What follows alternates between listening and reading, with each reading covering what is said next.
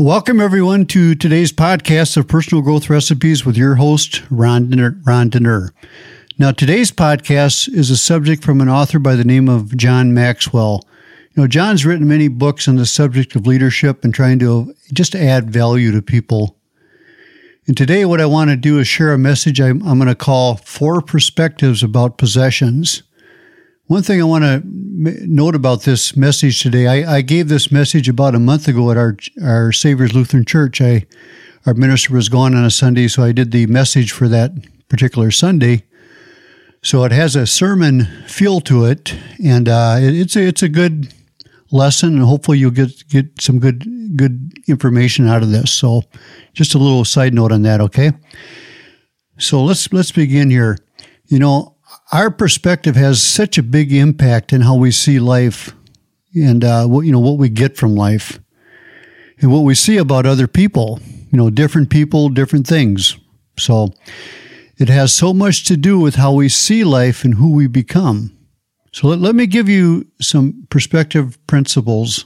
Number 1, how we view things determines how we do things. In other words, our behavior always follows our perspective. Number 2, what you see is who you will be. In other words, what we see attracts us to the kind of person that we will become. Number 3, when we change the way we look at things, the things we look at change. So many times, we want to change other people, don't we? And if you've been married long enough, you want to sometimes just change your spouse. But what we need to do is to change how we look at our spouse. And number 4, what I believe about life determines how I perceive life, which determines what I receive from life. Perspective is huge in determining the person that you're going to become. So I want to shift gears here now, and I'm going to read you the words from a dog's diary and a cat's diary, just to give you the difference in perspective. So a dog's diary and a cat's diary. This is from a dog's diary. It's 8 o'clock a.m. Dog food, my favorite thing. 9:30 a.m. A car ride, my favorite thing. 11 o'clock a.m. A walk in the park, my favorite thing. 12 noon, I got lunch, my favorite thing. 1 p.m., I got rubbed and petted, my favorite thing. 3 p.m., I got to play ball, my favorite thing. You see a trend here? 5 o'clock p.m., more dog food, my favorite thing. 8 o'clock p.m., watch TV with the people, my favorite thing. 10 p.m., sleeping on the bed, my favorite thing. Now we're going to shift over. Here's excerpts from a cat's diary. A cat. Day 983 of my captivity. My captors continue to taunt me with bizarre little dangling objects. The only thing that keeps me going is my dream of escape. So there you have it. The different perspectives of a cat and a dog. We have 4 different perspectives about our possessions. So I'm going to use the story of the Good Samaritan to illustrate this. Now, the Good Samaritan story is found in the Gospel of Luke in the Bible. And it's in the 10th chapter, verses 25 through 37, if you ever want to reference it. In that story, there's 3 perspectives. And I'm going to go beyond and just give you a 4th perspective about possessions, beyond those other 3. Now, in this story, Jesus explained that we are to love the Lord your God with all your heart, with all your soul, with all your strength, with all your mind, and to love your neighbors as yourself. Well, a lawyer then asked Jesus, well, who's my neighbor? And Jesus replied with this story. Okay, a man was going down from Jerusalem to Jericho when he fell into the hands of robbers. So they stripped him of his clothes, they beat him up, and they went away, leaving him half dead. Now, a priest happened to be going down the same road, and when he saw the man, he passed by over onto the other side of the street. So too, a Levite, when he saw where he came to the place and saw him, he also passed by onto the other side of the road. So these two gentlemen just walked across the other side of the street to avoid him. But a Samaritan, as he traveled, came to where the man was, and when he saw him, so he took pity on him. He went up to the guy and he bandaged his wounds. He poured oil and wine on them to try to soothe the pain. And then he put the man on his own donkey. He took him to an inn, and he took care of him. So the next day he took out 2 silver coins and he gave them to the innkeeper. Look after him, he said, and when I return, I'll reimburse you for any extra expense that you may have. Now, which of these 3 men do you think was a neighbor to the man who fell into the hands of robbers? Well, the lawyer replied, well, the one who had mercy on him. And Jesus told him, go and do likewise. Now, that's the Good Samaritan story. Go and do likewise, okay? So let's look at this story in more detail here. The first perspective is the perspective of the robbers. So let's look at the robbers' perspective. Now, these robbers, they beat him up and they took his stuff. So here's their perspective. What's yours is mine, and I'm going to take it. And probably right now, a lot of us are thinking, well, that's not us. That's not me. We don't go around robbing people, hopefully, right? But I want you to stop and think about something. I want to talk to you about little toddlers, say, 2-year-old to 5-year-olds as an example. Now, I would contend that we were all born with a little bit of robber in all of us. So let's look at a toddler's perspective about possessions. So here's how a toddler would view their possessions or their toys, okay? This is a toddler speaking, okay, if they would, okay? If I like it, it's mine. If I can take it away from you, it's mine. If I had it for a while, it's mine. If it looks like mine, it's mine. If you're having fun with it, it's mine. If you lay it down, it's mine. And my favorite, if it's broken, it's yours. Now, if you really stop and think about it, we all start out as toddlers with that robber mentality. And fortunately, many of us grow out of this as we reach adulthood.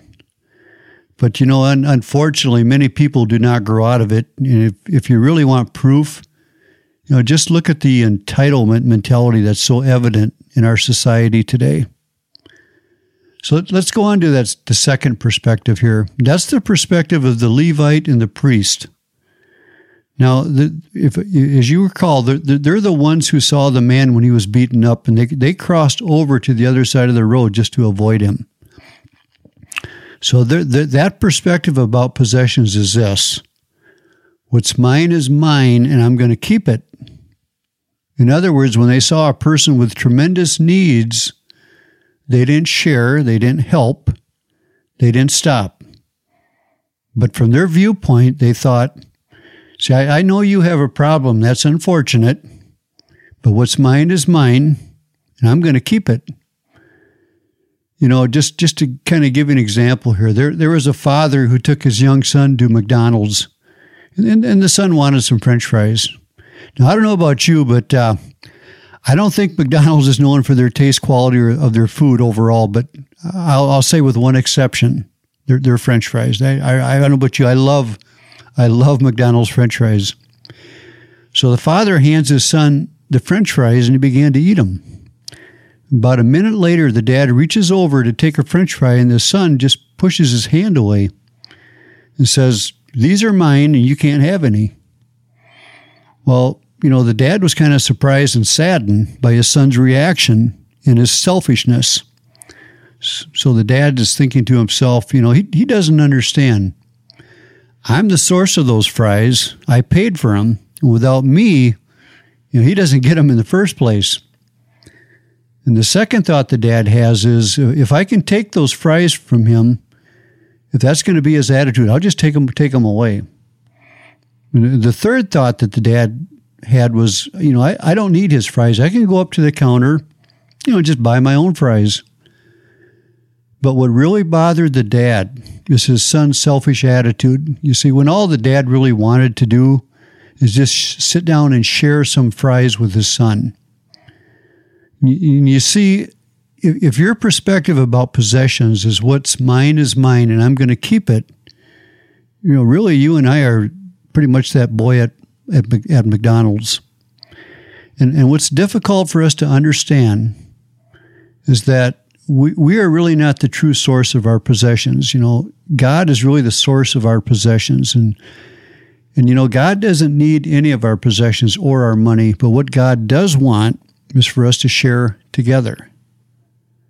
You see, selfishness and significance are incompatible words.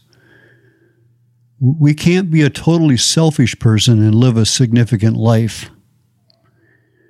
One of the hardest lessons to understand, and I struggle with this as well, is that the more that we give away of something, the more we get back in return. Now, logically, it would seem to be the opposite. So if you give away kindness, more kindness will come back. If we give away comfort, more comfort comes back. It doesn't have to be just money that we give away here. You see, God wants us to be a river and not a reservoir. He's only going to give to you and I what he knows will flow through us. The third perspective is the perspective of the Good Samaritan. Now let's look at from his perspective. And that perspective is what's mine is yours, and I'm going to give it. So if you remember from the story, when the Good Samaritan, when he saw the man who was robbed, he stopped, he went over, and he took care of the man. He took him to an inn, and he paid for his stay at the inn. Now look at look at all the similarities of these three men: the priest, the Levite, and the Good Samaritan. Here's the three similarities. Number one, they all saw the problem that the man had been beaten and robbed. Number two, they all had an opportunity to help. And number three, they all had a reason not to help. And the reason that people who have the attitude of what's mine is mine, they don't stop to help is because it inconveniences them. It's really, it's kind of uncomfortable. As they say, the worst excuse is a good excuse. The bad excuses really don't mess us up much. It's not the bad ones, but man, when it's the good excuses, it's going to screw up my schedule. It's going to cost me time and money. Those are the ones that kind of mess us up. Okay. So the priest and the Levite probably had a place that they were expecting to get to, and stopping to help would have messed up their plans, and they would be pretty much inconvenienced. And the priest and the Levite had an inside perspective. It was all about them. Whereas the Good Samaritan had an outside perspective. You see, I believe the Good Samaritan asked himself, if I don't stop, what's going to happen to him? He's already half dead, and if I don't stop, he's probably going to die. And the Good Samaritan also asked himself another question. If I don't stop, what's going to happen to me? If I don't stop, my heart will eventually become cold and indifferent. And there's going to be a day when his heart would become cold and calloused. You see, I believe the Good Samaritan asked himself, if I do stop, what will happen to me? If I do stop, I'll make a difference. The question is, do we want to make a difference in the lives of other people? They say a person first starts to live when he can live outside of himself. When I look around, especially in this area that we live in geographically, I see a lot of those Good Samaritan attitudes and practices in people's daily lives. I've traveled to larger cities, and I'm sure that these good qualities do exist there also. And, we sometimes get picked on for living a slower, simpler lifestyle, kind of living out here in the boondocks, right?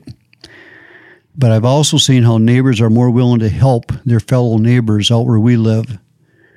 I kind of wish that same level of generosity would take place in our urban areas. Just my opinion. The fourth perspective is, and this is the fourth one I was telling you about, what's mine is not mine, and I'm going to manage it. In other words, they see possessions entirely different. They know that the possessions they have are not really their possessions. So where does this thought come from? Well, once again, we're referenced in the Bible, the book of Psalms, chapter 24, the first verse, it says, it's just a real simple sentence, the earth is the Lord's and everything in it, the world and all who live in it. These all belong to God. In other words, what's mine is not mine, and I'm going to manage it. Let me give you an example. Suppose you had an important package you wanted to send to someone. So as a matter of fact, they wanted it and they needed it really bad. So you took the package down to overnight delivery. You gave them the address where to send it to, and you paid for the shipping costs. You went back home, and you called the person the next day and, hey, did you get the gift I sent out in overnight delivery? They said, no, nothing came. So you run back to the overnight delivery place and you tell them, hey, remember me? I bought the package yesterday. I bought this package in yesterday. My friend, he didn't get it. Well, the clerk says, well, I thought that package was for me. I mean, you brought it into me. If it wasn't for me, why'd you give it to me? Well, you're thinking, well, I gave it to you because you're the overnight delivery boy. And you see, you and I are just the overnight delivery boy, in this case for God, because it's really not our stuff. It's God's stuff. We're just here to manage it. That's all we are, you see. And really God blesses all of us with individual gifts and talents, money, opportunities. But it's really not ours, it's His. All we do is manage it. We don't want to be like that delivery boy and just hoard our gifts and talents, our monies and opportunities all to ourselves. And I just want to give you another way of looking at this, kind of a cute saying. I've never seen a U-Haul following a hearse. We can't take our possessions with us. And I'm not suggesting that we be irresponsible. We know we need to plan ahead for our loved ones that are left behind. But after that, we just don't get to take it with us. And over the years, what I've discovered is that there's one thing that I can tell you that'll have probably the biggest impact on your life, and that is this: how we think. How we think. Our perspective, how we see things, is going to have the biggest impact in your life. Okay? So let's in summary here, let's go over what we talked about. How we view things determines how we do things. And if I look at things with the attitude of what's in it for me versus how can I serve others, I'm going to struggle, whether it's in my personal life or my business life. Another principle is what you see is who you will be. We see things not as they are, but as we are. That explains, and this drives me nuts, but that explains why two people can witness the same event and come away with complete opposite interpretations. The third principle is when we change the way we look at things, the things we look at change. Once again, the example I can give you is if you're married or in a committed relationship and you want to change your spouse or your significant other, you really need to change the way you look at your spouse or significant other. And the fourth principle is what I believe about life determines how I perceive life, which determines what I receive from life. And, obedience to God is never understood on the front end. It can only be understood only on the back end. After you've obeyed, you learn the lesson. You see, you don't learn the lesson pre-obedience. You learn the lesson post-obedience. And with perspectives on possessions, you'll never think it through and it will never really make sense. You just have to do it. But the moment you make that kind of commitment to live that kind of life, you're going to begin to understand that there's a life for you that's bigger and better and more grand than anything you've ever imagined. And that's it, folks. That's my four 4 Perspectives on Possessions. I really want to thank you for listening to the podcast today. I invite you to tune in to, I'm going to rotate tentatively at this point my podcast on an every other week basis. So at this point, next Wednesday, I'm planning on a Biz Connections, my other podcast, BIZ Biz Connections podcast, and then come back in 2 weeks from Wednesday with another Personal Growth Recipes podcast. And you can find us on Facebook, YouTube. YouTube would be under Ron Denner. And of course, I'll be putting out my next podcast. I'll announce it on my Facebook page. And until then, we'll talk to you next Wednesday. This is Ron Denner, your host for Personal Growth Recipes, serving up and signing off.